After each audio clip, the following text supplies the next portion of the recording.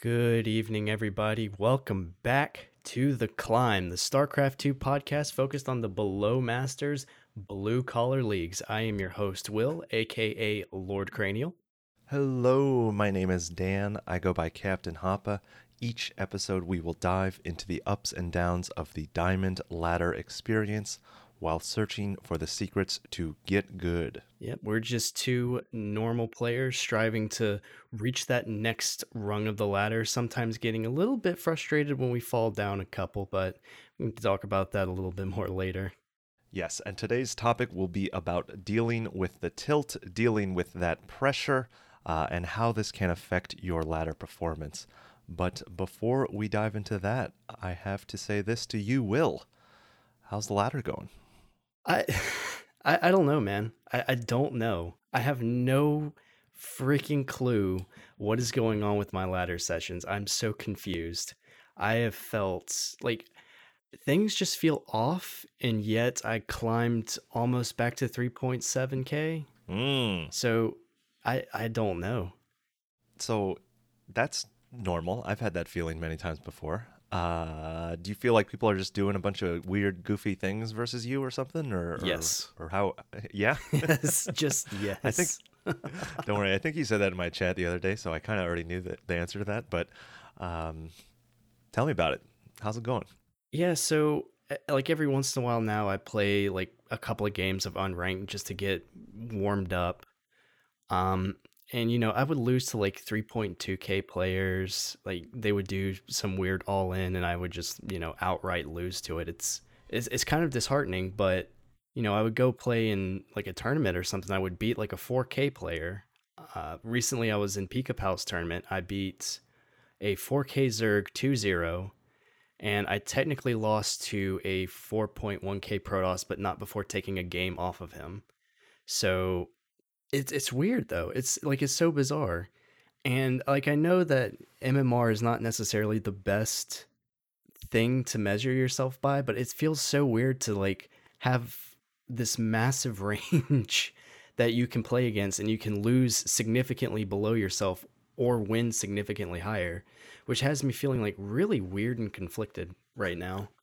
Yeah, I mean, I think the competition wins always kind of feel like a little more significant and meaningful, especially if it's like a series, right? Like, being on the ladder, it's always a best of one, right? And there's a million things that can go wrong in one game, and sometimes it doesn't have the same weight. So like it's always nice when you have a good competition win too, because you can like put your heart on that and be like, yeah, that still happened, like, and that sustains me for a while when I get those.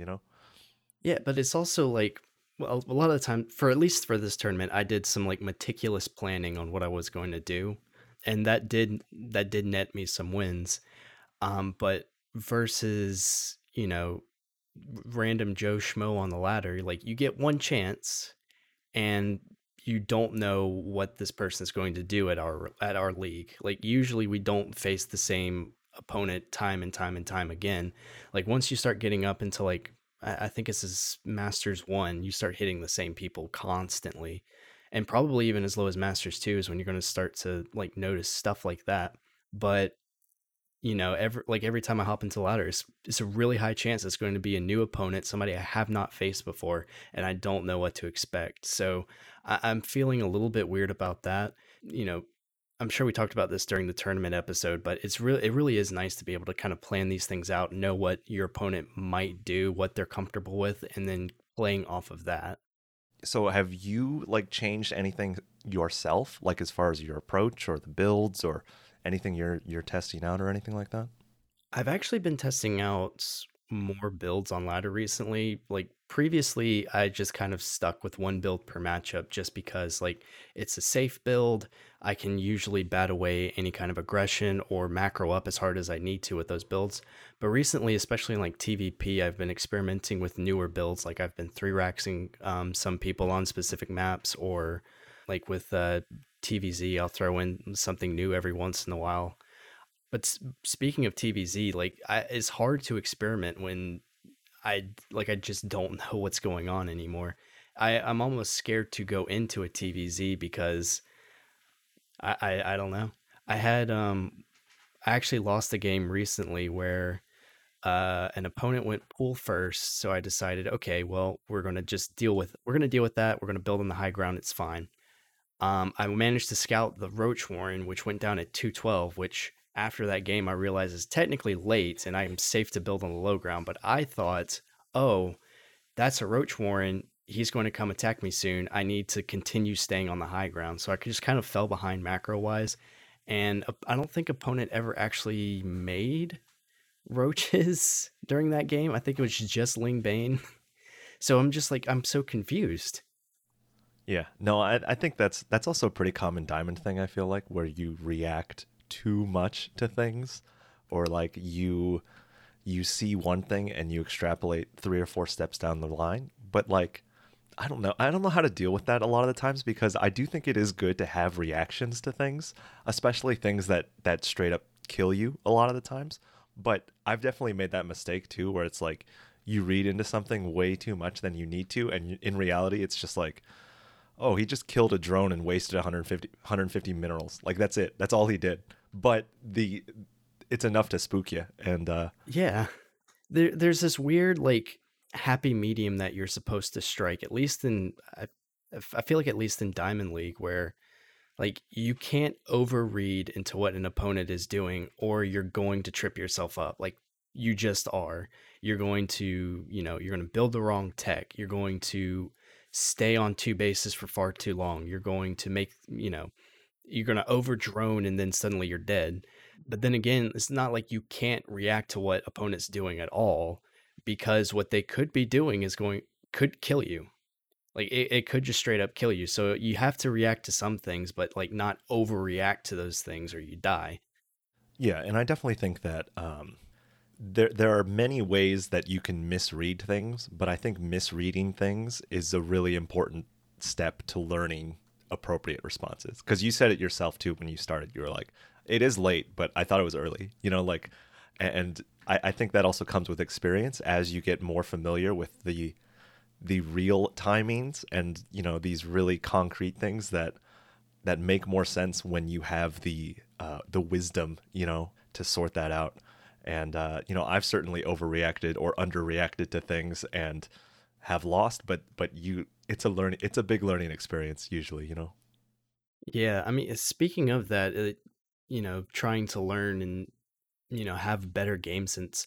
Mine's just like based on what I've been seeing on the ladder recently. Like either my game sense is off, or actually, it's probably just my game sense is off. Honestly, I've been over reading a bunch of stuff and trying to do things that are just putting myself behind, which it kind of sucks, but like you said, it is a learning experience. And as I see more weird stuff, I'm going to start realizing, like, oh, there's a window here. I can kill them. Or, wow, this could be potentially be dangerous. I need to be cautious of it, but continue on with my plan if I can.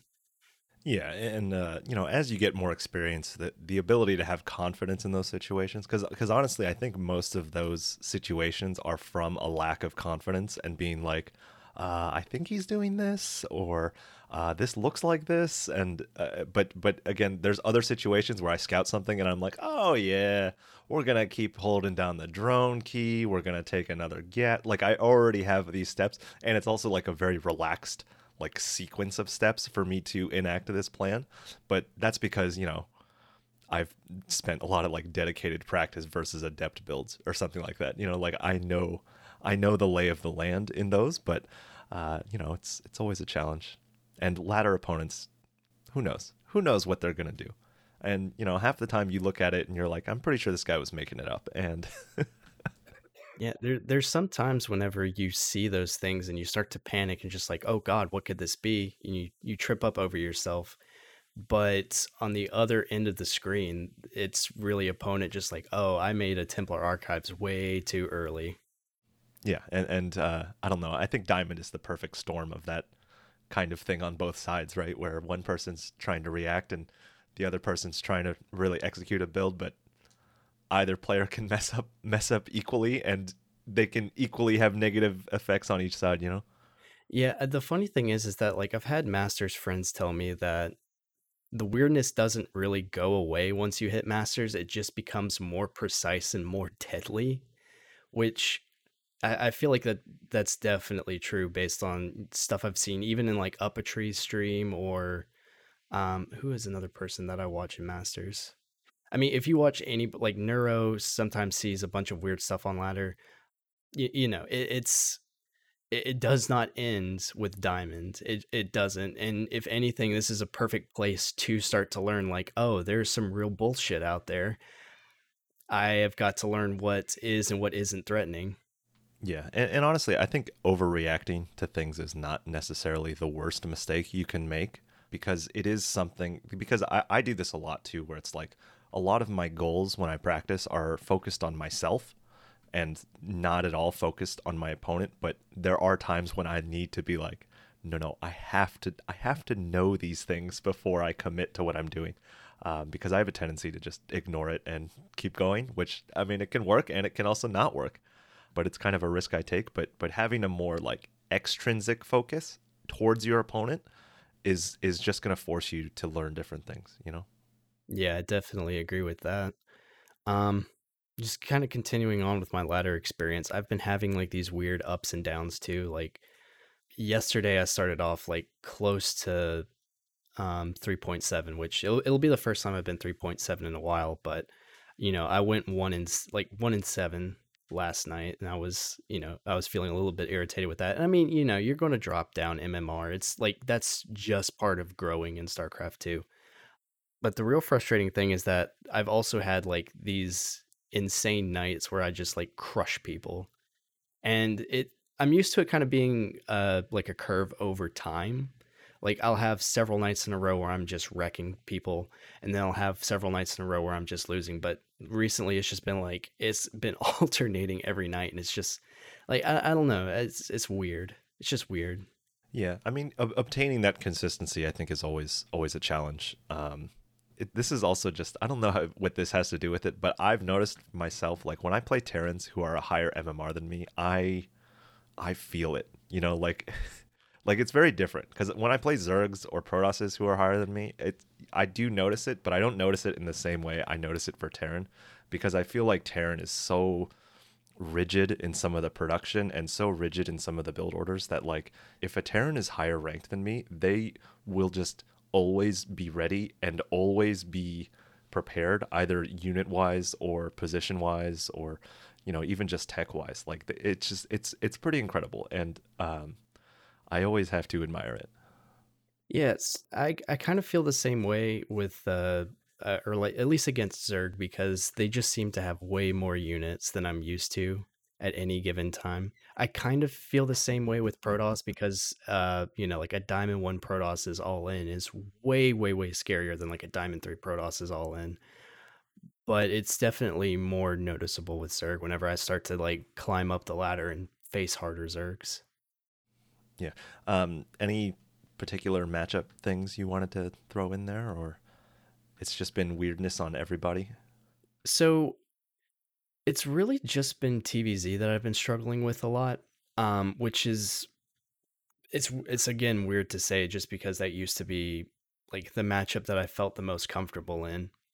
But the strategies recently have been just incredibly varied, and I'm never sure what I'm going to face on ladder. I had an opponent last night go literally straight to 90 drones. Like I'm not even kidding. They went straight to 90 drones. I didn't punish it correctly because my 1-1 timing was like a minute late because I wasn't sure what they were doing. Then, you know, like the next TVZ that I played, it was like a 45-minute Roach Ravager all in. So, yeah, I'm just like it's more of a game sense thing and then just like solidifying in my mind how to deal with like all of these varied strategies because it's hard for me to kind of flip on a switch like because I there's a game that I want to play, there's a very specific way that I want to play TVZ, and it's hard for me to flip that switch and be like, okay, I can't play that game, we're going to go for a 2-2 all in. Yeah, and it's this is something that I try to do when I'm on the ladder and I have no idea what they're doing. Is I try to like classify my ladder opponents into certain flavors and certain boxes because it really just helps me know like what the gist is of how they want to play, right? And like the 90 drone guy is a very specific, it's a very specific choice, and it's a very like high risk high reward kind of choice too, because if he gets away with it, good luck, like like good luck getting anything done. But at the same time, he is vulnerable for a decent amount of time, because he has like three queens or something like that, like. But it's really hard to do that in the moment, and it's something that I always try to glean from the replay, especially if I'm so surprised by like the specific choices on how they got there. I'm like, how like this didn't make sense, but how can I describe my ladder opponent in like a quick summary way that allows me to still play the game in the way that I kind of wish to, right? And sometimes you can't, and sometimes you can. And a lot of times I'll look at things and be like, oh, he did this. So like I could have done the same thing I was doing. I just needed to, hit earlier, or like I just needed to hit later. So I'm still trying to use my own style because it's what I'm comfortable with and it's the easiest for me to adjust, right? I think sometimes the challenge is like this is a Twitch chat thing, but it's like, oh yeah, just do this completely different style that you never practice and you never make the units for. And it's like, no, I think we can just tweak the things I'm already doing because I can achieve the same results. Yeah, there is this. I've definitely experienced the Twitch chat thing where it's just like, oh, well, you should have just gone double Starport Viking in this instance. So I'm like, oh, well, I didn't. I went Ghost because I wanted Ghost. And I mean, like, sometimes it does have some credence. Sometimes, a Protoss will go into carriers, you don't know it, and suddenly you're kind of in this like long drawn out game. Like the ghosts are nice and you still need the ghost, but you'd also need to be like pumping from 2 starports at least. But there are times when it's just like Twitch chat just it's just like, well, you should have just made exclusively Marines. I'm like, there's a lot of Banelings. I'd rather have Marauders in the front. Thank you. Yeah, well, and it's also like, oh, your opponent did this extreme strategy. You need to do this extreme strategy to counter it. And it's like, yeah, like that can work, but I'd rather, stay in my lane, so to speak. It's like, yeah, I could, all in them off of 45 drones and like 2 Ravagers, but who does that? Streaming is another topic that we do have set up for one day, and we can get into like all the specifics about, maybe even like Twitch chat trolls and stuff like that. But oh sure, I got plenty of stories in my back pocket. I do too. But yeah, it's really hard to make that switch into a style that you A aren't comfortable with and B don't have as much experience with. Did you have anything else you wanted to speak generally, or do you want to go into the highlights, lowlights? I could say one thing besides for game sense, I feel like my mechanics are doing fairly well. Like my micro and my macro I feel like have been steadily increasing, and it's kind of weird because I'm still seeing like all of the flaws in my production and whenever I'm having to micro furiously, but seeing those things and still feeling like I'm getting better at them really feels very nice. Do you feel like it's more like automated, or like you just don't, or it's just more like reliable than it was?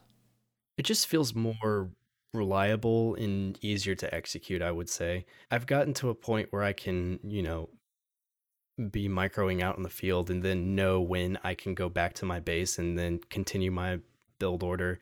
And I can now do it so like much more cleanly. I'm spending my minerals a little bit more efficiently. So just stuff like that is really nice to see in replays and stuff.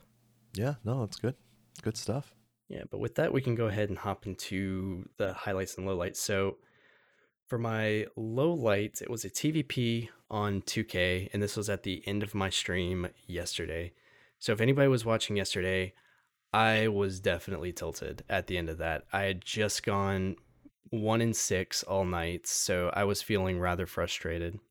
So I'm opening the way I usually do, and the opponent decided to probe scout me, which just immediately made me more irritated because like probe scout's not something I'm super keen on having to like deal with, but I had a contingency set up. Like my scouting worker immediately becomes my defending worker, and I send another worker out to scout. But I still felt like just irritated with that. I felt like I was microing pretty well against it. Like I was switching out workers when I needed to. Opponent would kind of duck out, regen some shields, come back, and I would switch workers out accordingly. As I was continuing on, I noticed that opponent had actually made a pylon in one of the jump up locations. So 2K has the two jump up locations, and they blocked both of them off. I'm not used to seeing that, but it does leave your expansion a little bit open. So I'm trying to send the Reaper into the base because I can't jump up, and the depth basically just immediately kills it. So I'm just like, oh god, really? I'm getting more and more irritated with the outcome of the match. So I continue into my build. I planned on Widow Mine dropping. I decided to make a Hellion instead of one of the Widow Mines just so I could get another scout off. And I pop into the base. I see that it's going to be a Stargate with a Void Ray coming out. And that, again, like irritated me because I know what style this person is trying to play. They wanted to get the Void Rays to like kind of poke in, poke out, and just be like really annoying, putting a lot of pressure onto my base, make it so that I can't move out. So now I'm just frustrated because I have to deal with that. And eventually, the Void Rays do come out. They move over to my side of the map. They start, like picking off add-ons and stuff.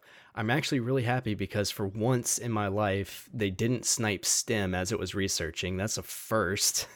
Yeah, that's a big victory. It's a big victory. Yeah, they did snipe combat shields, but I didn't really care about combat shields at that point. I just wanted Stem so I could push out. But my marine micro was not great versus these void rays. I didn't split them up effectively enough to, cover my main base while also hunting them near my base. So I'm just kind of getting frustrated trying to move these marines around. They're just kind of like shuffling into place to try and deal with these void rays. So I'm just getting more and more and more irritated. Eventually I did manage to push out, but it was it was significantly late for what I had, but I just wanted to get this match done. I wanted it over with. I just didn't want to play it anymore. So I push out across the map, and it turns out behind this opponent had done storm research. There were High Templars just sitting in his main.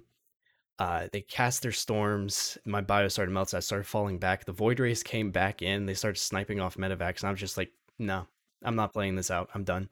So I quit the game. But when I looked back at the replay, I was actually I wasn't dead by any means. I was not dead. My army supply was up. I was down 8 workers, which is, that's fairly common against Protoss. I was only down 1 base. Like, this match was by no means over. All I had to do was continue pumping out Marines. I needed tanks, a few ghosts. I would transition into like Vikings. I would have been completely fine, but I let my tilt get the best of me, and I was just like, nah, I'm done. I'm done. I can't do this. Yeah, I mean that'll happen, and I think it's also like sometimes the tone of the game is set very early, especially if it's the little stuff that like again it's not that big of a deal, like the SCV getting picked off or microed back or whatever. It's not the biggest deal, but it's so annoying and it's so aggravating. And I think also sometimes it's really hard to let that stuff go because like it and it's like this weird like it's like chip damage, like on your like moral strength, or like on your like fortitude, and it just adds up, and it's like of course the probe is back with full shields to annoy me again, and you know that like it's not gonna kill you, but you also know it's something you have to deal with, right? Or else your factory's late or something like that, like it's yeah, I feel for you there. Yeah, the funny thing was is that like if that had happened to me at the beginning of the night, because I was hyped to start streaming and playing games. So like if that had happened to me at the beginning of the night, I probably would have just shaken it off. Like there's definitely probably going to be some chip damage there, but otherwise, not really that big of a deal. But at the end of the night, that was the straw that broke the camel's back, probably. I was just like, God, not this crap again. And the funny thing is that like I've been like I have a video saved from Neuro where he talks about turning annoyances into learning experiences, which is something that I have been trying to learn to do, and going back to the replays and realizing all of my mistakes and trying to eventually learn to do it in the moment. But after, like, at the end of the night, I was just like, screw it. I don't care. This is annoying. I don't like it. Yeah, no, it's I mean, it's StarCraft is always an emotional game, and sometimes you're too fired up, and I I totally relate to that 100%. Yeah, it's the worst thing was is that I went back and looked at the replay, and the style that they went for, the Void Ray first, is super, super, super weak to 3 racks, a build that I've been working on recently. If I had just gone 3 racks, I would have killed him. But, I opted to take the safe route and do, a 3-1-1. And, stuff like that's going to happen. You're going to go back into your replays and realize, like, oh, if I'd done this, I would have killed him. Or, oh, if I did that, I would have killed him. But, sometimes you just don't. It's always a challenge, but well, hey, we learn from it, right? Yeah, we do. I'm going to 3 racks every single Protoss on 2K now. Well, I mean that's that. I mean, I don't know a lot about PvT, but I do know that like 3 racks, like you can just kind of build order win a lot of stuff, right? Like if they have certain, there's a lot of weaknesses sometimes to 3 racks, right? It's in particular 3 racks is pretty weak versus like defensive 2 base Colossus, but it's really, really, really strong against most other things, and especially versus like a Void Ray first. Like, it should just outright kill it. And honestly, if I had pushed out at the correct time, it probably would have still killed him. Well, GG. Yeah, GG's. Let's see. So for my highlights, I think you were actually in my chat when this game happened, but it was a TVZ on 2K. Been playing a lot of games on 2K recently. I don't know what's up with that. So once again, I'm up against a pool first Zerg. So, the standard protocol for a Diamond League Terran is just go ahead and build the command center up on the high ground.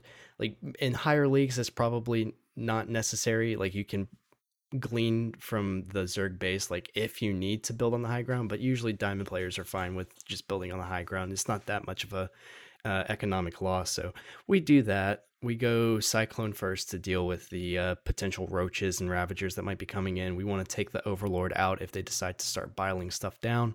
So we see a bunch of roaches, and it's just like, oh, okay, cool. So this is going to be like a +1 roach timing or something, because it's significantly late to be like a pressure build like you do, or like I've seen you do, I should say. So I see this with the Banshees, and I'm moving around. I'm trying to harass them a little bit. I send the Cyclone out, which is not a good idea, but I wanted scouting information for whatever reason. So I'm pushing out. I'm doing all of this kind of stuff. That's when the Nidus popped up. There's a 716 Nidus filled with Roach Ravager Queen. Now, they did throw a lot away to the like meat grinder of Marines and tanks. I did wind up losing a significant number of workers. I lost about 15. I lost 3 tanks to that attack. But slightly unbeknownst to me, I was actually still on even worker count with the opponent. So I'm actually in a fantastic position despite losing 15 workers. So we're doing this like the song and dance with Nidus. We're trying, like, we push away more attacks. We eventually move out and kill the Nidus, which should have been, plan 1 from the beginning. Opponents, like, I think opponents not used to not winning off of that, because they did go into like mutas. They got a Baneling Nest, and later on they launch a massive attack on my 3rd base.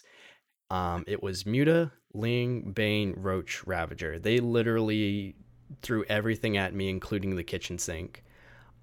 Now, the funny thing is that I'm kind of used to players doing stuff that's similar to that, but usually, the mutas are, poking around, harassing. The roaches will be up front. The banelings will kind of file in and then like find individual targets. But opponent decided to F2A move this army. And the only reason, or I kind of realized that during the game, because the mutas were sticking with the main army, which is not something that I often see whenever somebody goes mutas. And I went back and checked, and opponent had the one hotkey for the hatcheries, which that kind of made me laugh a little bit because it's not something I've seen in a long time. Just F2 moving Mutalisk, but yeah. So during this time, I actually had to drop out on the map. I cleaned up one base. I was harassing another base with a Liberator and a Banshee. So I was like, even though I'm getting like just everything thrown at me, I'm still managing to get damage done on the other side of the map. I mean, I'm losing a few things at home, but it's not that big of a deal because I'm crushing the army. Behind this, opponent is getting lurkers, and I don't know this. And eventually, we settle down, and I'm ready to go ahead and move out. We do this like massive siege tank push into opponent's third base. And I did something incredibly stupid. Instead of taking my Marines and falling back when I saw Banelings rolling in, I immediately like ran into a choke in the Zerg's base, and the Banelings it was not a good choke either. I just want to make that clear. This is a terrible place to engage Banelings in. So they rolled in and just like crushed my Marines. I'm like, oh crap. Well, what do I do now? We're just gonna keep rallying there and see what happens. So from there, we're taking smarter, more efficient engagements. We're kind of baiting the Banelings into siege fire.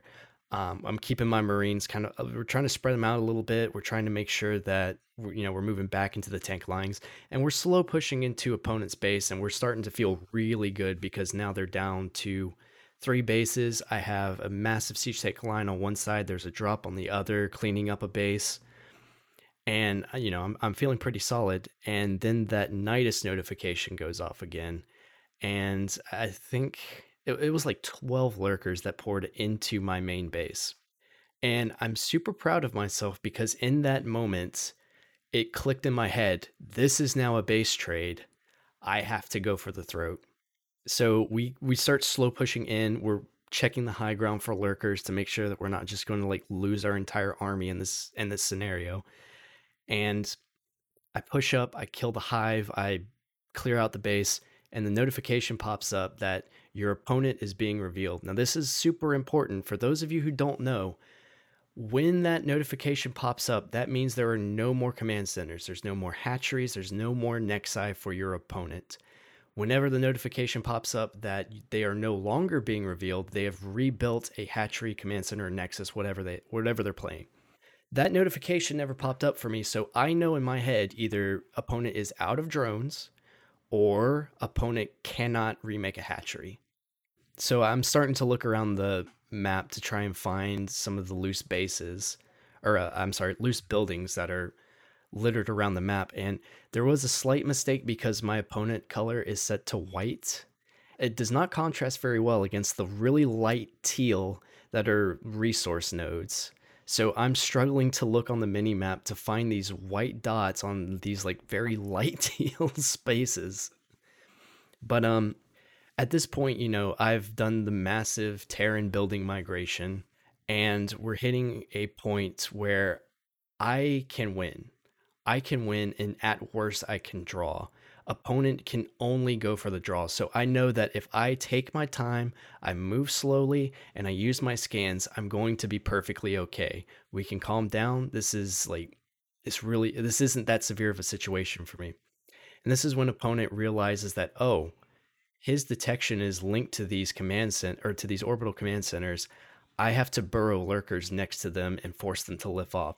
So we're doing this like crazy like building dance where I'm lifting up my orbitals and he would chase after them, but I'd have another orbital somewhere else that's scanning. And eventually we managed to find the last building. We kind of slow push into an area. I set up a Liberator over some lurkers. Opponent thinks I don't have another scan, but I do. So the Liberator starts taking shots at the lurkers. They back up, and it gives me a nice opportunity to move in, kill the last extractor, and we win the game. Oh yeah, tremendous. Well played, sir. I remember this game. As soon as you said like Ravager, Muta, Bane, that's when I was like, oh yeah, I did watch this game. Yeah, no, it's I think well, there's one thing.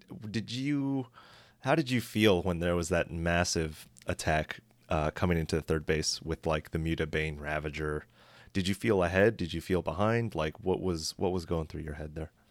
I was nervous that I was behind, but I felt okay because I was moving.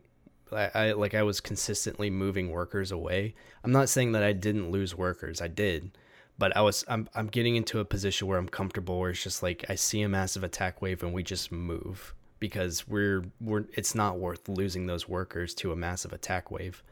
So, I mean, I was feeling under a little bit of duress, but not, I feel like not to a point where it was detrimental, because I know that I saved the base, I saved the workers, we can just replant in a minute. Yeah, no, it was not to give you a hard time, but the bad engage that you took at the top side of the map on the third base where you lost a bunch of your Marines. First of all, I was stunned. I was stunned. I felt really bad because I knew you were in a great spot. I knew you were in a fantastic spot, and I also knew the Zerg was being very reckless with his gas. But the thing I love about that is that after you did that, you were like, "Oh shit, that was a mistake," and then you proceeded to do a very clean slow push. Yeah, I mean, it was literally learning a lesson like in the moment. It just, yeah, you just had to like sacrifice like 30 Marines to be like, oh yeah, this is how I'm supposed to push with tanks. And like then after that, you had so much less supply, but like it was a legit fine push, and you just kind of crept your way in, you pulled stuff back into the tanks, and I'm like, oh, now he's doing it. And you were still in a good spot, but man, what a ride. That yeah, that I feel like the moment that happened, I was like, this was a really stupid decision. I don't know why. Like, it would have been even better if I had just broke off like a couple of Marines to do that. Like, it would have been so much better than just being like, here's a whole ball of Marines for you to just murder. Yeah. Yeah, no, I mean, Have hey, at it. it's a hard game, and sometimes we can't be fully aware of every single decision we make, and moving up in towards the mineral corner with all of your Marines and a giant ball might not be the best, but it happens. It probably won't be the last time, but a fantastic game. Also, the base trade I thought was very exciting. I think base trades are one of those weird things where you can really never prepare for the base trade situation that you're in, and it requires a lot of just, this is where we are. It doesn't exactly matter how we got here, but this is where it is now. And it's always a challenge to sort through those situations because every base trade is so uniquely different. But I do think there is always a huge advantage to the person who goes, oh, it's a base trade. The sooner you have that thought, the better off you be. Because there's a lot of games too where I am the one initiating the base trade, right? By like diving my army in, just being like, oh, I guess let's do it. And just because I'm the person who said, okay, we're doing this, it gives me a huge advantage, not only mentally, but also like I can like hide drones off to the corners, or like I can do other stuff like that. But having the ability to just be like, oh shit, we're base trading, just it allows you to enter this new game state on better feet, right?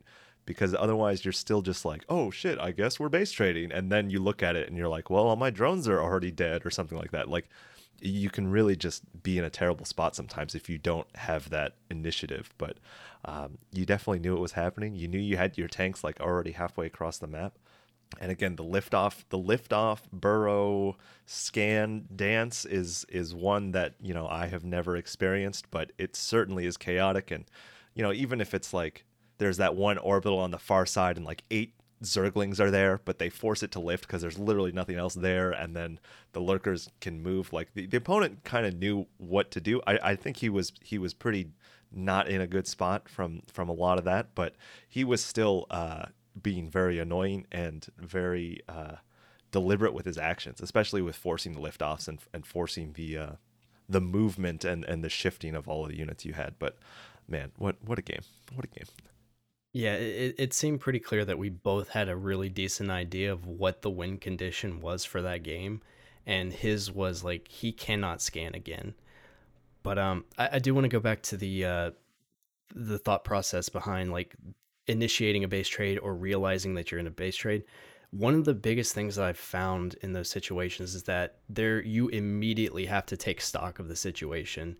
You have to know like, what tools do I have right now? What tools does opponent have right now? And what do I need to do to win this game? And That is a genuinely difficult thing to learn because I don't think you base trade very often, honestly. I've I don't have base trade situations very frequently at all. And actually, well, recently I have, but that's a different story. But it's really important to immediately realize what situation you're in and then know what tools you have and what you can do to actually win the game or even drag it out to a draw if that's your only option. Yeah, well, and it's usually when it happens, it's a very chaotic moment already. Like it's already like there's two armies on opposite sides of the map, and then you have to have the wherewithal to be like, okay, I have one mining base here, I have two geysers here, and I'm gonna lose all my tech, or like, oh, I'm gonna start a layer at my fourth base just so like just so it's there or something like that. Like it's those little things too that you really don't realize that you'll miss them until you're like, oh, I'm gonna make some spore crawlers, and you're like, oh, my spawning pool's been dead for 2 minutes, I guess. Like, and it's so hard, and it's something for me too as a Zerg when it's like, if my spawning pool is like half health and there's still Marines there, I'm putting down another one. Like, Yeah. and it's those kinds of things that just take experience, because like you know that like, yeah, it's gonna die, and the only time that's a huge problem is if I don't realize it's been dead for a long time. If I just put it down 200 minerals in a drone, who cares? Whatever, it's down. It'll be up by the time I need it again. It's just hilarious too because it's chaos, man, and it's things are blowing up. You're trying to prioritize what to save SCVs, save production, and it's a mess. And when you win those situations, man, it is so satisfying because you really feel like you used the tools you had available on the battlefield. Yeah, base trades are, if you can manage to win a base trade, it's always a super exciting moment for you. So, with that being said, I guess I'm going to go ahead and flip the question around to you, Dan. How was the ladder treating you? Pretty good. My MMR is not the greatest, but I'm also like kind of trying new stuff, which is fun. Oh, Like I'm enjoying it. I've been trying to do like more like dropper lord stuff just because I feel like I just don't do it enough to be quick and efficient with it. Like like previously I would have to like look down at my keyboard to like find the unload key. Like that's how bad it was. Because I just don't have those mechanics there. Like I know the buttons there, but like I'd be like, what is it again? Do I click the thing here? Like I just don't have that like set. So even just practicing that of like, okay, we're gonna put some roaches here, we're gonna put some overlords here, we're gonna make sure overlord speed has already been done. That's another big thing because like to drop as a Zerg, you have to have that foresight to already have had overlord speed usually. So just getting that down for me is already a pretty big win because again, it's not something I'm very practiced with, and I think it does have a lot of utility. Even if it's not doing damage, it has a lot of positional utility and a lot of ability to pull some tanks out of position or cause a F2 panic or something like that. And those are the mistakes that I really enjoy exploiting because I can also just kind of show up with a giant roach army somewhere else. So I'm really trying to work that in. I wouldn't say it's going great as far as like the specific timings of it. I can do it and I feel more comfortable doing it, but I still need to work on like just getting it to sync up a little bit better because there is this kind of like, okay, I let the drop go in, I let him see the drop, I let him react to the drop, and then I dive in. What's been happening is I send the drop in and then I start dancing with my main army, and then the drop keeps going in, and then I start microing the drop, and then I lose my entire main army because I'm not looking at it. But like that's how I want to do it, right? I want to have my main army ready to pounce on stuff, but I also need to be more aware of it and not lose it for nothing because I've done that like 2 or 3 times already. But it's fun, and I do think it's just a good like general skill for me to have. And same thing a little bit too with the Nidus. I've been trying to do Nidus stuff in that same kind of thing, and it's pretty much the same where it's like I can do it and I can send the worm where I want it to, but like the unload and the loading mechanics are still like not very polished and they're very sloppy, and I end up making weird mistakes with it. But that's part of it. That's why I'm doing it, because I know how inconsistent it is for me. So work in progress, but it's fun. It's fun. As someone who is very enthusiastic about drop play, this excites me so much to hear that you're starting to branch out into this. I'm so happy for you, honestly. Is it just like, is it kind of like your basic like Baneling drop in the mineral lines, or? Yeah, so I'm still kind of playing around with it. What I've just been doing is I just do like 8 roaches. It's at a decent investment, and it's an investment that like you have to kind of respect, but it's not like the YOLO doom drop kind of thing, which is very different. I just want a positional, like, like I just want to, oh my God, like I just want that kind of reaction from my opponent. And I do think that it's still getting there. And again, just getting the overlords and the roaches to the place on their own control group and everything is a whole thing that like I'm one of the things is that I don't use my control group number 4, despite the fact it's like right there and I could be using it, but I've made it my designated Nidus Worm / Dropper Lord group because I'm just really trying to work it in because I feel like it's a good thing to have and it's a good thing to just be comfortable with. Yeah, absolutely.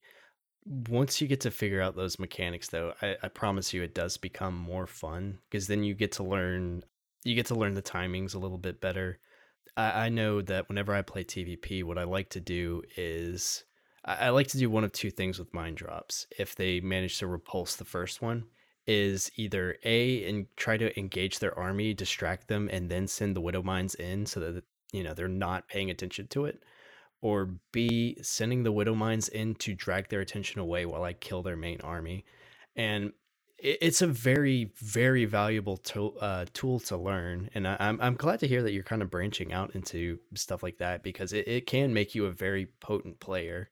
Yeah, well, and stylistically, I feel like it's kind of right up my alley as far as like I like multi-pronging, I like playing with my opponent's attention, and I like just diving on stuff when I have a good opportunity and a good position. Right, I love these positional plays, and I love these things. And so far, I can do that stuff, but I usually did it with like a 6 or 8 roach run by, where I just try to walk them in somewhere and then try to do something else. And just adding the dropper lord, it just adds more things to click, more mechanics to click while doing it, but it's the same thing fundamentally. Yeah, absolutely. I mean, you're going to catch some really mad Terrans that just don't have their tanks sieged up anymore. What made you decide on the 8 roach drop, though? I'm curious. I don't know. I feel like it's Neuro kind of talks about it. I forget what number he uses, but he's like it's at like a 30% rule, which is a little more than 8 roaches typically for me. Or 30% would be more. It'd probably be like 12ish or something like that.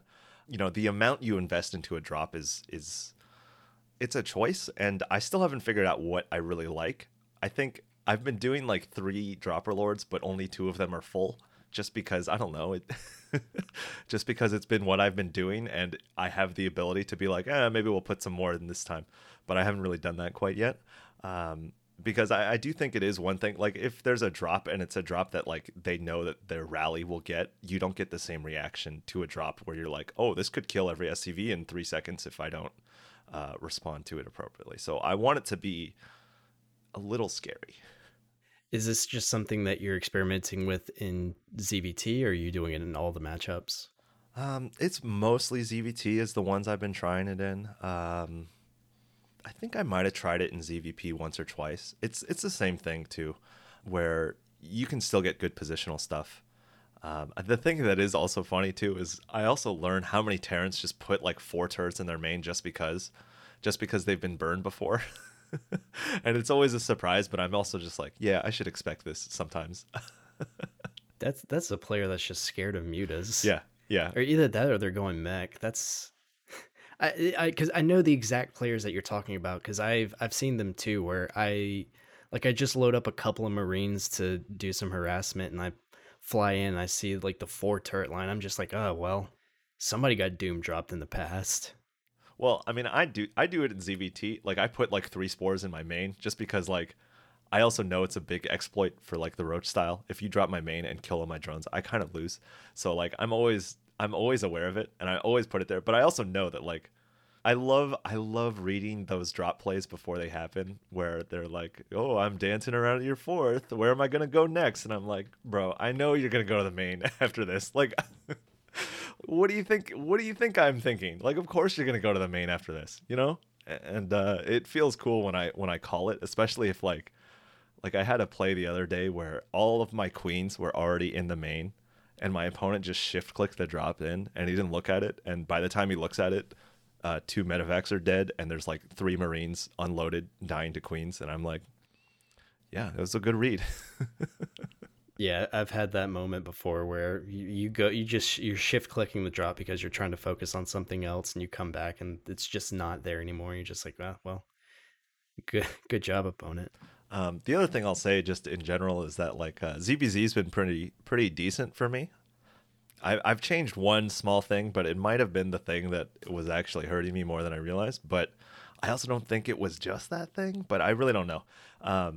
And the thing I changed is I changed how I do my gas when I do baneling pressure, because I think I was trying to be too fancy and I was trying to be too efficient, and I would pull one drone off a gas to make my baneling nest and then just keep two on gas for a while.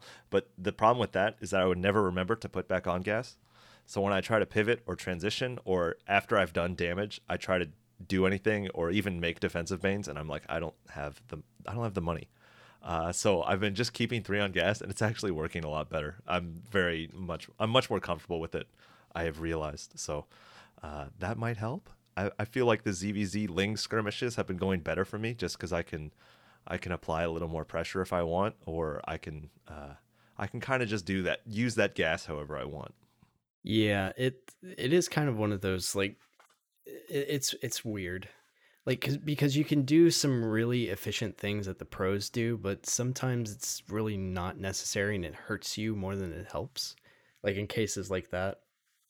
I know that I would I would mess up with some of my TBT builds because there's a point where you're supposed to pull out of gas and then put back into gas.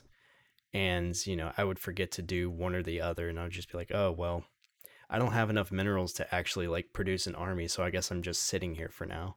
But it is one of those things where you either have to kind of grind it out and practice it a little bit more and get used to doing it while under fire, or you kind of just cut it out and just be like, I know this is mildly inefficient, but like for right now, I got to focus on other things and like not dying on the ladder. Yeah, and I'm very happy with it. I still need to figure it out and keep playing around with it, but it's been a nice sensation to be feeling confident in my ZVZ again, especially in my opener with the pressure and all that. Like, it just feels better, and I feel like I'm just in a better shape to move on to other stuff, or to just keep making banes and just keep trying to kill them. Like, either can work for me depending on how it goes. So it's good. Yeah, glad to hear that you're feeling comfortable in ZVZ again. What about ZVP? You haven't really mentioned that much. Yeah, I mean, I don't know. I only played a couple of them. It was okay. I had a guy who made Adepts versus me, and I'm just like, oh yeah, people used to do this. It's still a surprise. Like, like, I know how to deal with it, and I think I just lost too many drones initially, and then I just lost to the subsequent aggression because I was behind. But fighting Adepts as a Zerg is always funny too, because like sometimes it's really hard to tell how much damage you're allowed to take, right? Even when I check my drone count and I'm like, it's not that bad. It's hard for me to say, because a lot of times I've had to shuffle the drones up and down. A lot of times I've like instantly remade them, like as the last two Adepts die, I've already redroned, so it's hard for me to get a read on how many I actually like lost. And so it was just funny. It was just funny because I'm like, oh yeah, this is a style that I used to face a lot, and it's not a Void Ray based style. And then other than that, hey man, the other games I just queen walk or I die trying. Is there anything else that you want to talk about your kind of general ladder experience, or would you like to go ahead and hop into highlights and lowlights? No, I don't think so. I think we can go into the what do I want to start with? I'll start with the low light. So this was a ZVT on Oxide, and this was like the most uber turtle mech I've had in forever. Oh boy. And out of all the flavors of mech, this was like the most tank heavy and the most like his third base was so abysmally late, but he took the third base when he had like 8 tanks and like really like slow pushed his own third base location, because that's usually a pretty good opportunity for me is when they're landing a third, especially if it's so late, because I usually have a good army by then anyways.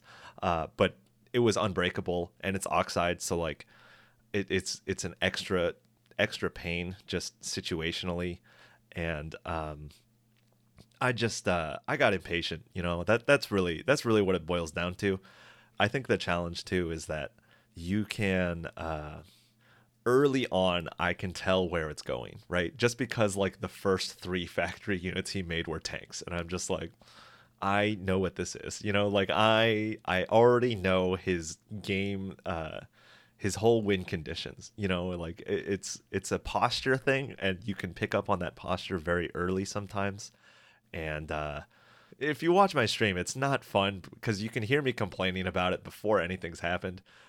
Just because I know that the choices my opponent has made has already alerted me that he will never leave his base, and that I will be forced to take the initiative and, you know, go from there. And I think we did okay. Like, again, I couldn't deny the third. I like to at least put some pressure on it. We had a really nice engage at his fourth base where I had some pretty sick blinding clouds. I made 5 Vipers, and we did pretty all right. And this is my strategy in mech too. Is it's like I'm like, here come my Vipers, here come my spells. If it doesn't work, we're gonna leave the game. Like that's how I go in, because I just don't like subjecting myself to these longer mech games. The thing is that it went really well. Like the fight went really well, so I was like, hey, we got a chance. Like we can keep going. But you know, after that, I made a couple decisions where it was like, I lost my Vipers for no reason, and I forgot to. I didn't forget to remake them. I just refused to remake them. Really, like, I mean, I knew I should have remade them. It's just one of these things where I just kept making army and kept taking bad fights, and then it's kind of like just bashing your head in the wall over and over again. And I just kind of lost my patience. And like this guy's defensive setup was also just brutal. Like he took the horizontal expand on Oxide, but then he hard walled the area with the rocks with 2 barracks, and he had like widow mines on the outside of the barracks, and like it was just really painful. And so either you're pushing the part that's hard walled with barracks, or you're pushing up the ramp where there's 2 tanks on 2 separate high grounds, you know, in between the second base and the third. So like you're really limited in your ability to attack. Oh, speaking of my like dropping stuff, you'd think, hey, mech, this is a great time to practice your dropper lords, you know, pull some guys out of position. I sent 3 dropper lords into his main, and there were 3 widow mines just up in the top corner, just sitting there, because why not, you know? Like he didn't see the dropper lords. There was no indication or any, like, I checked the replay to be like, did he see this and put these here? No, they were just there. They were just there for minutes upon minutes. So like I feel cool with these drops, and they literally just explode in the air from 3 widow mines that were tucked behind the gas geyser, and I'm just like yeah, it's one of these like losses too where it just hurts, man. And it more, you know, it hurts me in my core, even though it's not the biggest investment. It's just like, yeah, that happened. No, that hurts me, just having to. I can't imagine how painful that has to be. That's, for starters, a Terran that expands to the horizontal third on Oxide. Really? It's not something you see every day. Yeah, it was surprising. Yeah. So I definitely feel the impatience part, and that's something I've been having to learn to deal with more and more and more recently, because it seems like a lot of people are kind of prone to, you know, take a late third and turtle up behind it. And it's hard because, like, you and I, we have a fairly similar play style where we want to set the tempo for the game, and we want to be the ones attacking. We want to be the ones with the map control. We want to be the ones out on the field, you know, doing what we need to do. But whenever opponents force us to slow down. Like it sucks because it's not really how we wanted to play. And it is kind of hard to have to, downshift and be like, okay, well, I guess now I need to just start expanding and teching and making sure like I can survive whatever they're going to throw at me. Or alternatively, like what, maybe I can set up an army to break him at some point. So it's really difficult to be able to, shift those gears and then try to get into that. And sometimes it's just something we don't want to do. And yeah, I just feel that sucks, man. Yeah. Well, and it's also I'm pretty stubborn when it comes to anti-mech. Like I feel very confident in my ability to kill mech as well. Like it's not something I'm like scared of. Like I always have a plan and I always know how I'm going to do it, but at the same time I'm also very stubborn and I'm also very this is what we do and this is how I make it work. Because in retrospect, I look at this sometimes and I'm like, you know what? I should have made Swarm Hosts just because it was so tank heavy. Like I would have gotten value over time. Even though I don't love Swarm Hosts all the time, I do think they do have a use sometimes. But again, in the game, it's really hard for me to make that decision and make that that kind of like, oh, let's change it up a little bit. And I was just determined to do it the way I usually do it because I do have success with it. I have great success with the way I usually approach it. But again, 3 or 4 fights that are bad in a row, and then I'm like, yeah, no, I don't know if this style is gonna work, but I'm still doing it because it's what I'm committed to. Yeah, it's kind of difficult to then have to play around with tools that you're not super familiar with. I actually had a game recently where it was a TBT and I was against like a super turtled battle cruiser builder, and little old Cranial is still trying to produce marine tank against battle cruiser Thor Viking. It's just like that's not gonna work, dude. Like you gotta stop. You gotta stop. You gotta be making your own battle cruisers or something. It's not the first time I've lost to mech like that, and it won't be the last. But I think the biggest enemy there is my own impatience and my own rigidness. Yeah, it's mech, man. I guess I'll go on to the highlight here. This was a ZVZ on Oxide. It was a weird start. So my opponent did a 12 pool, but I think he made a lot of weird choices off of that 12 pool. So, basically we were ahead on the early game from basically doing nothing. He made some weird choices as far as like going into my main with the Lings and like taking a really early gas, which I just don't think is a good way to play the 12 pool expand. Like it kind of hurts you a lot more than your opponent. So again, we were pretty far ahead. I start doing Ling Bane pressure, and it goes pretty well. I think he did some counter pressure too, and I felt pretty stable and secure in that. The thing that I did I got my third base denied by Lings like twice, and I missed the cancel both times, which makes it extra painful. Oh God. Yeah. The first time I definitely thought I had the hatchery selected, and like I guess I just didn't, because it's one of those ones where like I know it's gonna get canceled. Like I know it's gonna get canceled. I just have to be ready for it, and I just missed it. Like like it happened and it died. So whatever. And then the the second time I had like Queen Roach Bane, like a small amount of them near the third, because I knew he still had Lings on the map, right? In that one, it was just a little more chaotic, and I couldn't. I didn't have the wherewithal to a move blindly. Like I was trying to micro my Lings and Banes to get like on top of all of the Lings when I really just should have a moved blindly and then canceled the hatch immediately, because again it was already at low health at this point. But it's one of those things where like you're trying to get your units in position, you're also trying to cancel, and you're also trying to like just catch the units that he's using. And I tried to do all three and kind of failed at the most important one, which I think is the hatch. So I gave him that, and then it's kind of in this weird state where I have 2 base pretty full saturation, and my opponent has a 3rd base because he's been able to get it through his pressure. And this is where I'm like, okay, let's just see what we got. So I send some Lings, I scout his 3rd base, and to my surprise, his 3rd base has probably about 14 drones, both geysers taken, and he's mining pretty much the whole base. Like I don't have a chance to head count every single drone, but it's a lot of drones at the third. So seeing this, I say, all right, well, time to go all in as my only route to survive. I was so surprised to see it that droned because I thought he was investing a lot more into his attacks. So, anyways, I make a bunch of Roach Ling, and we just go across the map without speed, super committed, just making Lings. I think I made like 5 Banes too, just for that extra, that extra pop, and we just barely got on top of the third, got in between the rally points, and were able to get in between the rallies. And then once you're there, if you have enough roaches, you can just kind of win the game. And that's what we did. Oh, I forgot to say this too.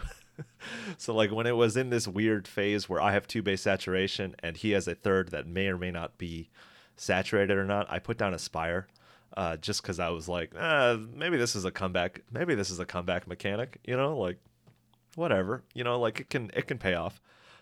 So I put down the Spire, and then that's when I scouted the third and saw that how many drones I was down.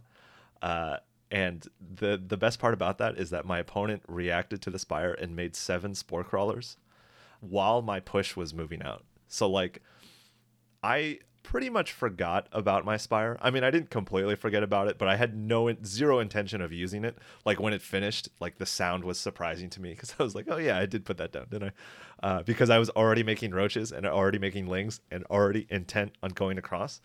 And my opponent scouted it and he reacted to it. And I think he reacted way too much because, there were 18 roaches going his way instead. So I think that also played into that a lot. And it was funny when we were talking about the reacting to stuff too much because, I don't blame him. I don't blame him for making those spores, but he just, he didn't expect me to go all in and kill him with roaches, but we got it done. I just love the fact that the one Mutalisk, Captain Happa, has returned, but this time not even a Mutalisk, it's just the Spire. I love it. Oh yeah, and I mean he scouted it when it was still building too, so like it was like really convincing, and it feels great. And again, it's just a 200 gas investment, and it helps sell the story. But I knew in that game that if I just sit back and drone, I lose 100% of the time. It's one of those situations where it's like, oh, I'm this far behind economically. Okay, well, this is my only choice, and it worked out. And he definitely could have held. Like there are definitely games where you can try that stuff, and they can definitely get enough roaches out, or even if they just get like 3 spines, you have a really hard time making that thing kind of work. But somehow we managed to slip our way out and get across the map. Yeah, it's always really nice to hear those kind of like coming back from behind stories where you're almost down and out, but you manage to come back and score a win just through sheer will and determination and making a correct, like probably the best call that you could have made, and just realizing like we're all in now, so we got to go. Like not waiting for a timing or anything, just realizing like we have to go now or we die. So that's pretty good to hear. I'm happy for you, man. Yeah, no, it was a good one. Yeah, I'm never gonna get over this. Like Captain Happa makes a Spire and everybody panics and makes too many spores. Though that's amazing. I mean, it's a very common thing in ZVZ because I think every Zerg has had a game where they are ahead in every way possible, and then 12 mutas show up, and you can never take a 4th base, and you can never progress. Really, like it's a very paralyzing feeling. Especially when like you're A, not prepared, or B, not like secure enough to know how to approach it or know how to get out of it, because the real answer to mutas is like lurkers, right? Like getting a hive, and if you try to force your way in with Roach Hydra and they just make 18 Banes, like you just lose, so like it's one of these situations where if you're in the situation, the entire state of the game changes. So if you don't have the queen count, if you don't have the spores, good luck. So, these overreactions are actually pretty common, but good job for my opponent for scouting me. Yeah, I mean, Clearly, they've been burned before. Do you have any more notes on your ladder sessions, or you want to go ahead and hop right into the topic? Not really. I think we can go into the topic. I have some ladder games that might come up during it, but yeah. All right, guys. Well, tonight we have come here to talk about something that affects every single ladder player at some point. You go on a losing streak, you face off against something that you just can't stand, and you start to feel the tilt. You start to play worse due to it. It's almost like a snowball rolling down a hill. Once you start getting tilted, the more you play, the worse it's going to get. So we're going to be here to just talk about our experiences with it, what we've done to combat it, what we've done to try and avoid it at all costs. We even talked about this a little bit during our taking a break episode. But Hapa, do you have any initial thoughts on the issue? Yeah, I mean, I think this is something that everyone's dealt with, and it's a feeling that is very powerful and emotional, and it's a challenge, man. And I think that that's one of the things that I've kind of taken away from this, as having 4,000 something games under my belt, is that it's something you have to work on, I think, and it's something that it takes a lot of time and experience to be okay with it, if that makes sense. Like, it takes some figuring it out to be like, why am I feeling like this? Like, why is this particular thing driving me the most insane I've ever been? Like, it can make you just, I don't know, man, you feel like shit sometimes. Yeah, it's a surprisingly powerful emotion, really. It genuinely starts to affect you whenever you play. If you start getting tilted, I know that personally, whenever I'm playing tilted, I play worse. I just play worse. My macro is not good. My micro is not good. And the fact that those things are bad now, drives me crazy and makes me even more tilted. So then we keep like going down this road of just like feeling irritated and like, why isn't this working? I don't understand. This always works. Well, it does whenever you're like on point, but not right now because you're not playing very well. It does crop up, and it's really hard to pull yourself out of that, especially if you're like in the middle of an active ladder session. Yeah, and I think this is something I've talked about before on this, but I think one of the more powerful things you can do is also just like taking like a self inventory and being like, okay, on a scale of like 1 to 100, like, where am I right now? Because I think it's really important to take the steps that you need to take earlier rather than later, right? Because if you get to like 90% and you have not attempted anything, the ability to come down from a 90% is so much harder than just chilling at like 50 or 60, right? Like, you can try different things, and you can have a different experience, but once you get that fired up and that tilted, it's a very uphill battle, and I think it's almost impossible when it gets that deep, honestly. Like, I just walk away. Like, like, I know myself well enough to be like, I cannot force this once I have gotten this far. Yeah, it's kind of gotten to a point for me where like when I'm starting to like hit high levels of tilt, I just start kind of ending my streams because I know I'm not going to be playing well. I know I'm not going to be super entertaining to watch while I'm like just irritated with everything. So I've started learning to just like cut myself off if I'm starting to feel that way. It's just like, all right, I know I can't ladder right now. We're just gonna go ahead and raid somebody, or even like sometimes I'll even like just switch to another like chill game. Like originally I was just like I would switch to KSP and just shoot rockets at the moon because why the hell not? Yeah, and it's one of the things too. I always think about nowadays is like the Hearthstone videos where it's the is it Imba, like the intake form.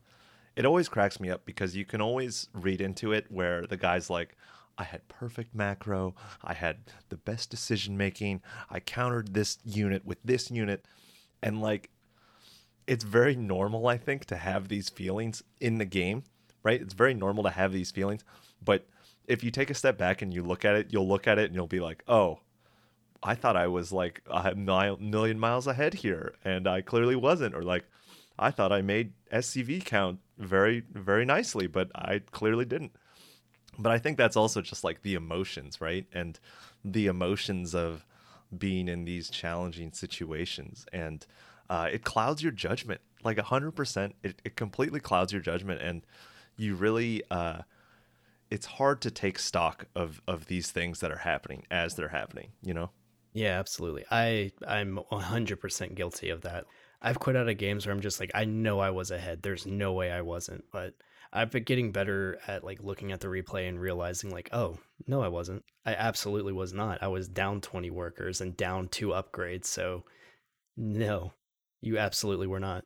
And I mean, even if you are ahead, like you're going to make other mistakes as well. Like I'm very much guilty of like making stupid army movements. Like just look at my highlights. I literally moved 30 Marines into literally the only wrong position. Like, stuff like that's it's just going to happen, and you have to kind of learn to accept that it's going to happen. And like we said at the start, like it is a very emotionally charged game, and we take a lot of pride in it. We feel like if we're not doing well, like then we're just like we're not worth our MMR. And it's a really shitty feeling, just like to be perfectly blunt. It sucks. But it's tricky to try and pull yourself away from that and realize like I make mistakes. Like my craft is not perfect, and there's ways that I can improve on it. Yeah, and I think one of the things that I have found to be helpful for me is just accepting that I will throw games from great positions. Like, yeah, it's gonna happen. It will probably keep happening. I would like it to happen less as I continue to experience them, but at the end of the day, it's also there are so many ways to lose in StarCraft. So many, and sometimes they're your fault, sometimes they're not. Sometimes it's out of your control, sometimes it's very clearly in your control. And I think the thing that I try to do is just be like, well, I tried to do this and I failed, and I just laugh at myself. And I think that it's one of these things where I just have this realization that like I'm not going to play perfect. Like there's no way I can expect myself to play perfect, because I do think that like when you are valuing yourself upon this, like I am better than my opponent, I am not doing this stupid build that my opponent is doing, I am doing standard macro, or I am doing standard openers, or whatever it is. Like that voice is really the one that's responsible for getting me to tilt off the face of the earth, because that is the voice that is also saying, hey, you should never lose to this kind of stuff, or like, hey, like this is a dumb strat and you should never be in this position, or something like that, like, because I do think that that is a lot of the feelings that you get. Yeah, I'm guilty of that, like currently, honestly, because I have been seeing like weird stuff that Zergs do, and there is that voice that's just like, you shouldn't be losing to that. That guy made a Roach Warren and a Baneley nest and only ever made Zerglings. Like, well, how did you lose to that? And it does contribute a lot to being tilted, because you think that because a build is stupid, or because an opponent happened to catch you off guard when you weren't expecting it, then I mean, it could be anything. Some people will turn to like, oh, it's the game, it's the balance of the game, that's what's wrong with this. Or like, oh well, opponents dumb because they attacked at the wrong time, their timing attack was late and I wasn't expecting it. Or that's not the correct tech, but somehow they won. And a lot of those voices can contribute to you like feeling worse. And it's not really healthy, it's not super productive, and it's also something that's kind of hard to get over. Like it genuinely is. It's something that I still struggle with to this day, like trying to just get that voice to shut the hell up, because at the end of the day, I'm responsible for most of, like, all of these losses, really. Like I might have gotten unlucky one game, and there's still stuff that I could be improving in that game so that I can or not experience that misfortune again. Yeah, and I think that there's a lot to be said just like as a community. I think that because this is a community that values skill above everything else, right? If you are the more skilled player, you should always win, right? That is a statement that like pretty much everyone who plays StarCraft will believe to some degree. But then there's like the asterisk where it's like, unless they do like this dumb strategy or unless they do this. And like, yeah, there is truth to that in certain builds and certain choices that people make.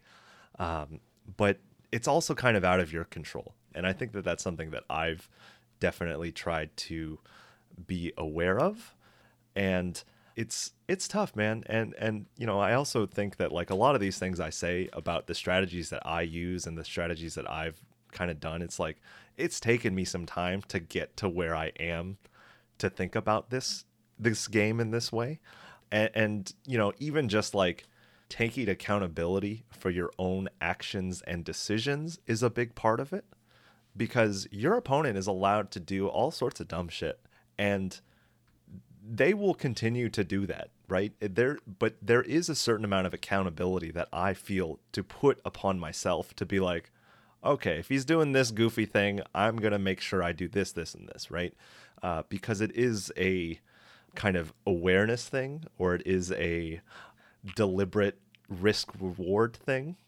But it's a challenge. And I think it'll always be a challenge.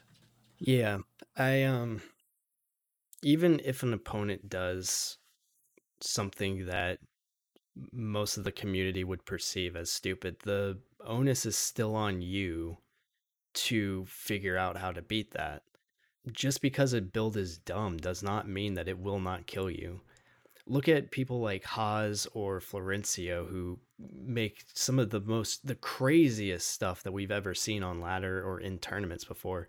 And people say like, oh well, they can't beat anybody, and they actively do. It's really just part of the game, honestly. Like that's another big thing. It's like it's just going to be part of the game. This is something that you're going to experience over and over and over again. The onus is on you to figure it out. And I guess this doesn't really help with the whole tilt thing. It's just going to happen, and it's something that you have to accept that it's going to happen. It's going to happen over and over. You're going to lose to dumb stuff, and you really just shouldn't let that voice in your head say like, "Hey, dummy, you shouldn't be losing to that stuff." It's just going to happen. You just have to. Literally the best thing that you can do is go into the replay and say, "What could I have done differently?" Well, and I think this also kind of connects to the tilt a lot too, because a lot of times people will be looking down upon these, wacky builds or whatever. And I do that too, because I also know that like, yeah, if you 13-12 every game, like you'll get pretty far. You won't be able to do anything else, but like you can definitely kill really good players, with that build. But it's this kind of like looking down upon these types of builds, which I think just makes it more embarrassing to lose to it. And that's something I feel a lot of the times when I lose to dumb shit on stream. I feel embarrassed. I feel like no one should have watched that game, let alone me play it. Like, and it's really just it's a pride thing, man. I'm prideful. I'd like to think of myself as a good player, and sometimes you still lose to dumb shit, and accepting that has actually helped me tilt a lot less frequently. And it's also experience, and it takes time. The other thing I'll say is that there's a certain amount of I think you need to have a certain amount of respect for your opponent, even if they're doing goofy shit, because the goofy shit is still lethal in many circumstances. And if you don't respect what they are doing, you'll just lose, like just straight up lose, and this is something that I've kind of realized about myself is I barely get tilted for cannon rushes anymore. Just because like if it gets up, it gets up, and I'm just like, well, all right, well played. Like, like I don't agonize over it. And I think that that's something I used to do a lot, where you get cannon rushed and you get contained on like a base and you can never take a natural, and then your opponent literally has like 15 minutes to make anything they want, you know, because you are so far behind. It really doesn't matter, right? The rest of the game really doesn't matter. And some people will just agonize themselves in these situations where they're kind of clawing for life. And me, I'm just like, oh, got up. All right, well, you got me. And I just leave. So like cannon rushes, like I don't run into them all the time, but when I run into them and I lose to them, I'm just like, yeah, well, it happens. Yeah, I know that's something that Neuro has talked about at length is, respecting your opponent, and it kind of helps with your mentality on the ladder. Something that I've actually been trying recently to kind of counteract the tilt and learn to respect my opponents a little bit better is that they may be doing something that is perceived by the community as dumb, but their mechanics are good enough to make that dumb thing work because they are currently playing at your level and they have the capacity to beat you in a 1v1. So you have to respect that. They may not be doing the freshest meta builds that, Serral has decided to grace us, or they may not be doing the things that innovation taught us a few months ago. They are doing their own thing and their mechanics are good enough to back it up, and you have to respect that. It's again, I think this is the other thing too that contributes a lot from the tilt is that it's very difficult to separate yourself from the win loss. You know, the big W or the big L, like it's because that's always the thing that we remember. And this is one of the things I was thinking of the other day when I was losing a couple games, and it's like it's kind of like in volleyball, you know, where you get like a really good rally, right? Like and it's like super super close, and like there's crazy plays on both sides, but at the end of the day, someone's still gonna spike the ball and win, you know, like, and you can have some incredible rallies and forget about the entire rally just because of how it ended, you know, like it can just be that shocking and that decisive, but it's very much a challenge to be like, okay, well, you know what? I'm happy with the first 80% of this game. You know, like it's really hard to do that, and it's only something I've been able to do in my experience, you know? Yeah, one of the things that I learned, I think this actually came from the Archives Book Club, but they did review one book where a psychologist actually studied the effects of wins and losses, and people do feel wins like twice as much as they do wins. So it does have, you feel it twice as much essentially. And also people tend, it's like you said, people tend to just like remember what got them a win or what got them a loss and not really focus on the events that led up to that.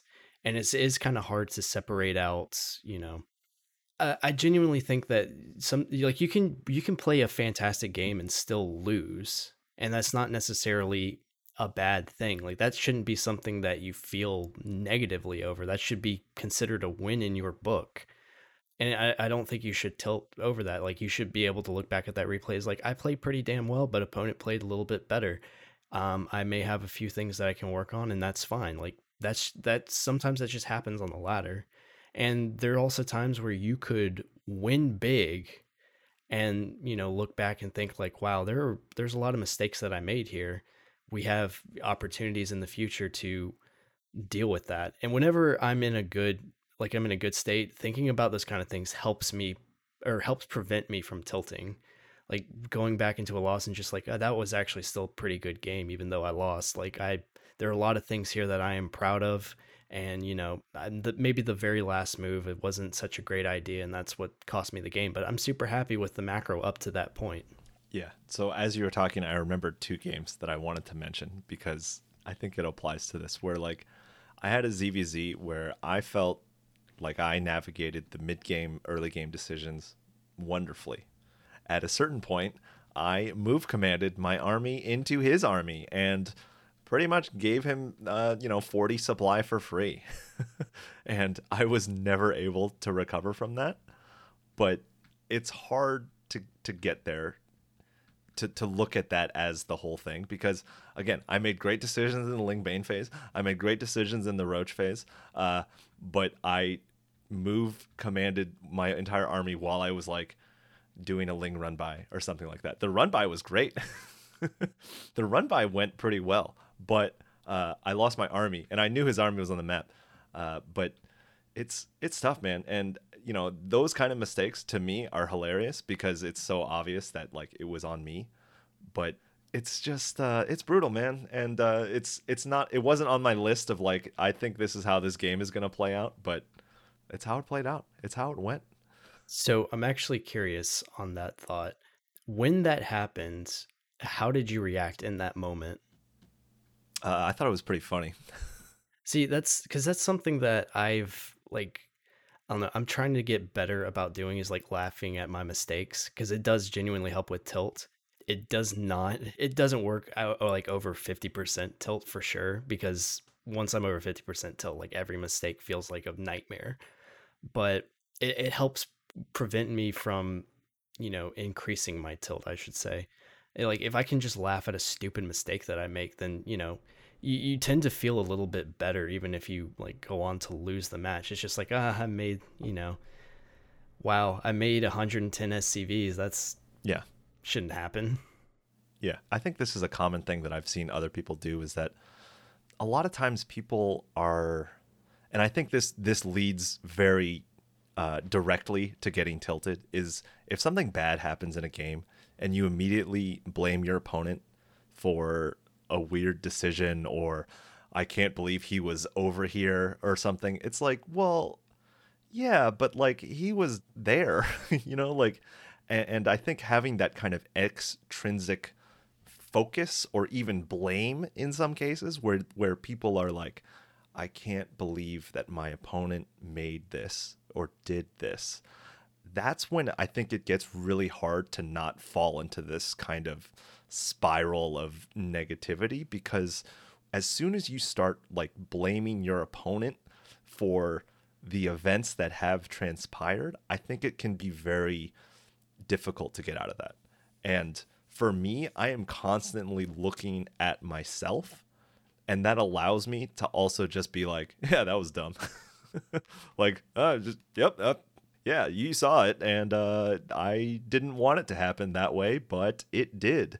And it's sometimes you're just in bad situations, and sometimes it's your fault, sometimes it's not. But man, it's exhausting. I will say that. Yeah, it's also it's kind of hard to learn too.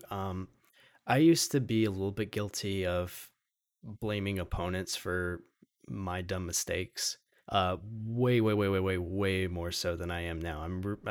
I feel like I've really backed off of that in like the recent year or so. It's one of those things that's kind of painful to learn as you're doing it, just to like, for starters, just internalize your own mistakes and realize that you are a flawed ladder player, and then learning to accept those mistakes and acknowledge that some of them are kind of stupid and funny. But it's one of those things that if you can internalize that, then you're going to feel much better going forward, and you'll probably experience at least a little bit less tilt, or you will tilt less quickly. And it's such a good lesson to learn, really. Yeah, and I think realizing that you and your opponent are on relatively even circumstances, right? Like, yeah, you could throw in balance or stuff, but like you really shouldn't, especially if you're like not masters.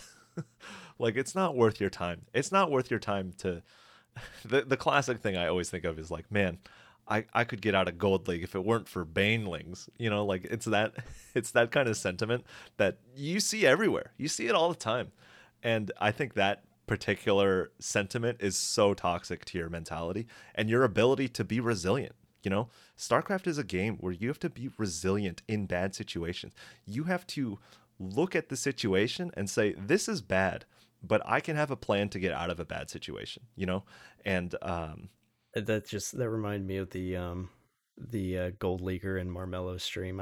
I still get a kick out of that every single time. It like StarCraft 2 is a brutal game.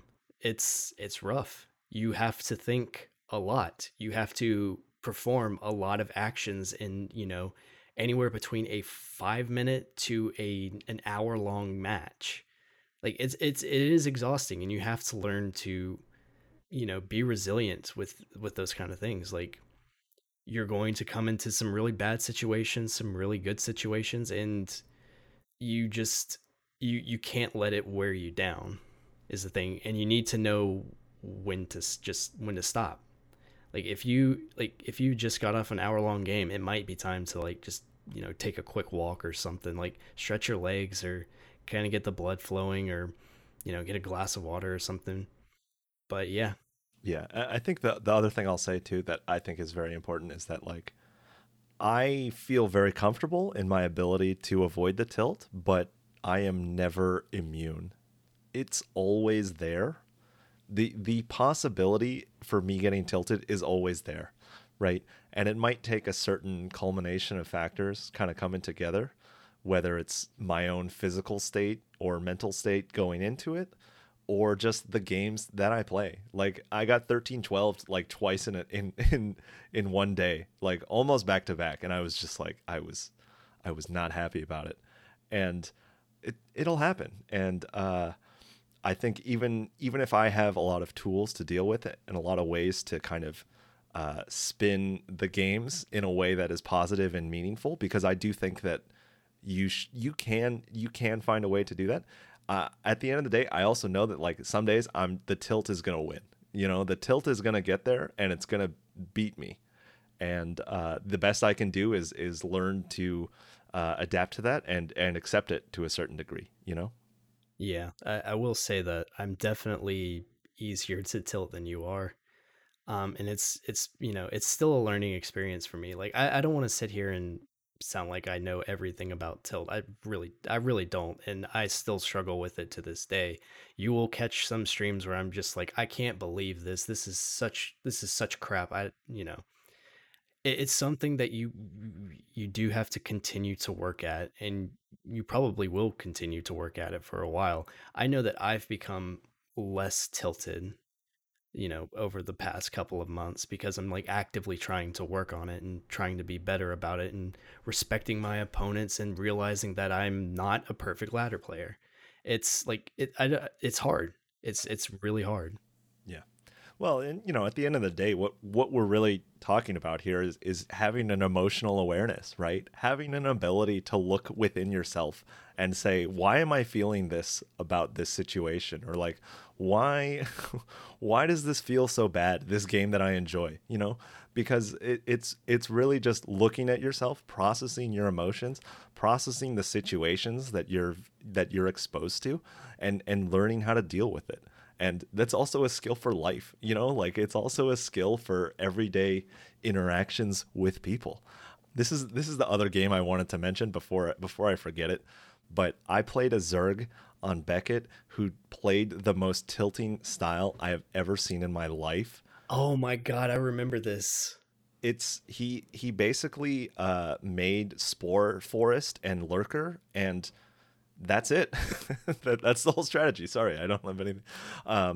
And it is the most frustrating thing because, I don't see it too often. It's not my first time I've seen it, but you can engage it. Your detection will always die because the spores will kill it instantaneously. So even if there's only like 2 lurkers, and again, I was up like 40 supply, like I had a big hefty army, and I think I had a decent early game that actually got me a little ahead too. But once he got 6 spores and 6 lurkers, there's literally nothing I can do until I get a hive or something else like that. It's one of these things where that particular situation is in itself very tilting, because it is so one-dimensional and so aggravating to play against.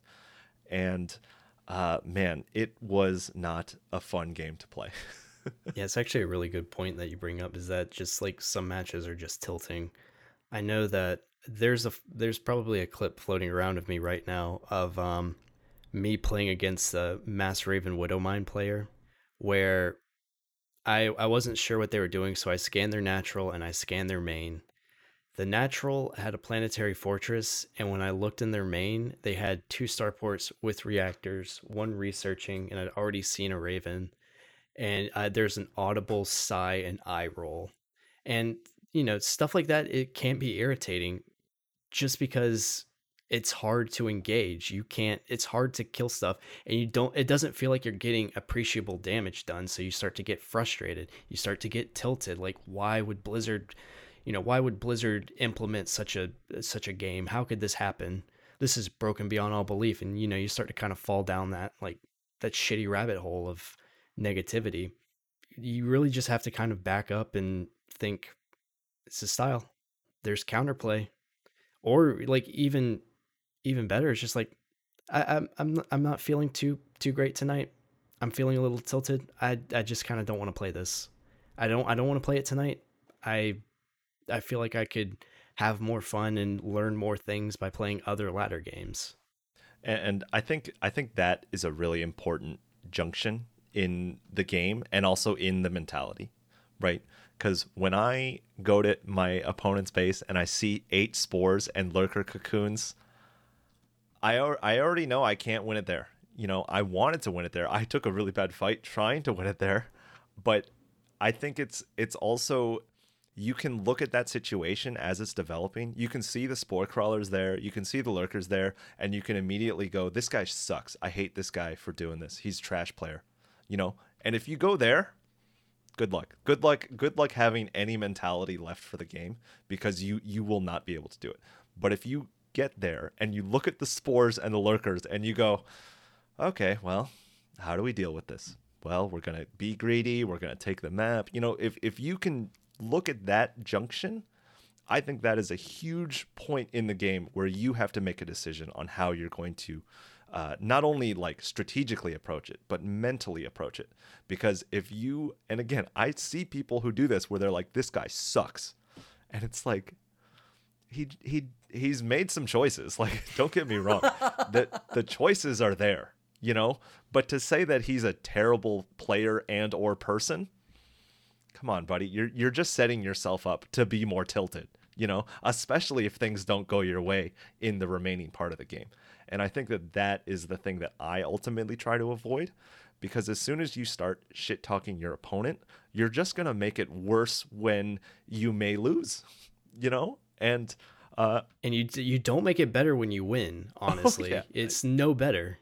Yeah, because then you win and you're like, oh, I won like I'm supposed to. And it's like you don't feel the same gratification, And I think that is such a pivotal moment, but it's also a situation that your opponent can make choices early on that will extend the game, 10 minutes. And you have to live with that, Or you can just leave. I mean, that's fine too. Yeah, I mean, like, you won't. I mean, unless you're like a top 10 grandmaster, you're probably not going to lose that much MMR. And MMR you can probably gain back in 2 games tops. Yeah, it does take a bit of like mental and emotional maturity to realize like either you just don't want to play the game out, or just like kind of reset your gears and think, okay, I can't play the way I want, so how am I going to play? Yeah. Well, I think this is something too that happens a lot in competition and also in ladder games, but just saying this is the situation we are in, what is the plan within it? Because again, I think people sometimes have this exaggerated expectation that because they are skilled, they will always be in good situations, but that is never true. And some of the best games of StarCraft that like I've watched are people clawing their way out of bad situations. And having that resiliency as a player is a trait that really needs to be valued. And it's not one that allows you to talk shit on your opponent or call them bad because they made battle cruisers or something, or say they have better tools. Yeah.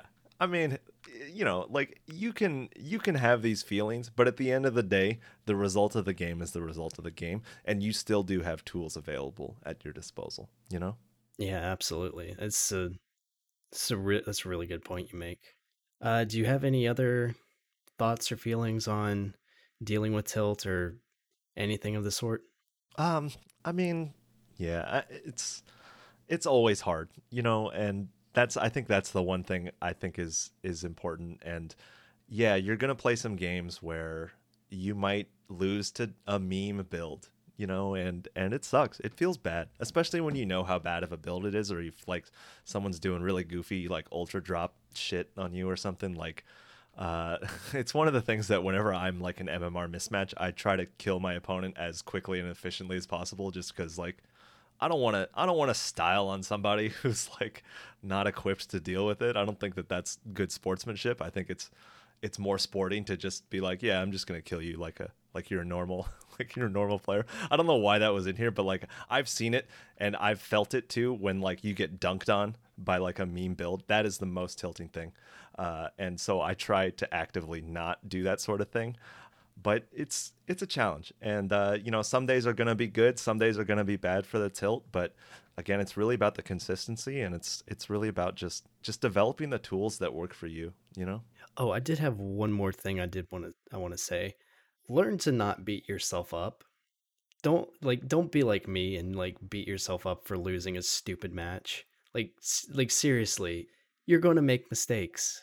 It's okay. We all make mistakes. Cyril makes mistakes. Clem makes mistakes. Rainer makes mistakes. They all make mistakes. It's fine. I promise you, it's fine.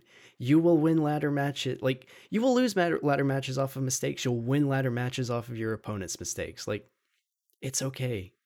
Just to add on Cyril, I love Cyril's post game interviews where he was like, "Yeah, the attack was a little sloppy. I don't think I pulled it off very well." And we're like, "Cyril, you lost like 2 roaches. How did you think?" He's like, "No, no, it was bad." But like that's a champion. That's a champion critiquing himself, and still not seeing things the way an outside viewer would be. It cracks me up every time because he's never happy with his performance, but he's also a competitor, and he also like he doesn't, even if he's facing really wacky players, he also knows that like he just needs to do a couple things and he'll be okay. And he might not be happy with how he gets through it, but he'll still probably get through it. And it cracks me up every time. Yeah, like learn to critique yourself appropriately. For every wrong thing that you find a good thing. Be happy, like just be happy with it. It helps a lot with tilt, I swear. It's something that I've been trying to do recently. It's just finding good things that I do because I know I beat myself up a lot whenever it comes to playing StarCraft Ladder, and it does not help with tilt at all. Yeah, and again, there's also this. You have to just be aware of the accountability versus the I'm just tearing myself a new one, because I do think there is a balance there. And I think a lot of the things I've said have been about how I put the accountability on myself, but you can definitely overdo that. And I've overdone that to myself before too. And again, it's just this kind of negativity that breeds more negativity. And I think complimenting yourself and also complimenting your opponent, even if you really, really don't want to, you got to understand that your opponent is trying to win the game just as much as you are. I know it feels like the mech player who's sitting behind his base behind 18 tanks isn't trying that hard, but like they're trying to win. Like they're out there, and even the low light game of mine, I was impressed with my opponent's vision. He had really good vision, even if it was just one mine like poking out further. I was astounded because I could never jump on him. I could never catch anything unsieged. And, it's something worth commending. It's not fun to play against. Like it's not enjoyable experience, but they're trying their heart out too. Yeah, I mean, I'll go ahead and say something about my highlight or my low light too. Is that my opponent was very good about maneuvering their void rays around. They were constantly jumping up and down cliffs, like they were constantly moving into the void that's behind the base. Like they did really well in making sure that I never killed those void rays, and that's a very valid skill to have. And also just being able to come like poke in, do a little bit of damage. Like yeah, you're getting my goat. Like you're doing a good job with doing that. Like yeah, opponent did a really good thing. I don't know. I'll continue to try my best, but no guarantees, and we'll still probably get tilted here and there. I mean, it's inevitable. It's hard to like completely cut tilt out of your life because all sorts of things are going to happen. But the best we can do is try to limit it as much as possible and continue using the methods that we use to make it happen. All right. So with that, we'll go ahead and conclude for tonight. Dan, do you have anything going on? Not particularly. I'm traveling for a little bit, so I'm not streaming for probably close to a week or so. But other than that, we'll be back to business as usual. And I'm still trying to get some YouTube stuff out. I've stalled out a little bit, but we're gonna get back on track. I really do like doing a lot of the edited stuff where I get to basically tell a story, either about a game or about a situation or an approach, and it's what I really enjoy putting out there. And it's a lot of work to make those, but I enjoy making them, and I enjoy the finished product. So hopefully I'll get to do more of that. Yeah, definitely follow that Linktree link that I put in chat. You can definitely tide yourself over with some Captain Happa content by going to his YouTube. I highly, highly, highly recommend it. It's fantastic content. As for me, I'll be here. I'll be here streaming. You can follow any of those links there. I do have a Twitter. The climb will be going on to my YouTube channel. Yeah, I'll just be streaming. I'll be continuing to stream a lot of StarCraft 2. I'm trying to get back into better shape when it comes to the Diamond Ladder. As for the climb, we are on Spotify, Apple Podcast, and as I said before, the VOD will be going up on YouTube. You can find us basically anywhere where you listen to podcasts, which is fantastic. Anything else before we go, Dan? No, I always enjoy having these talks with you. Thanks for having me, and I look forward to the next one. Yeah, it's fantastic to talk to you, man. So with that, we're going to go ahead and call it a night. Thank you guys so much for hanging out. I do greatly, greatly appreciate it. Good luck, have fun out there, and we'll see you on the ladder.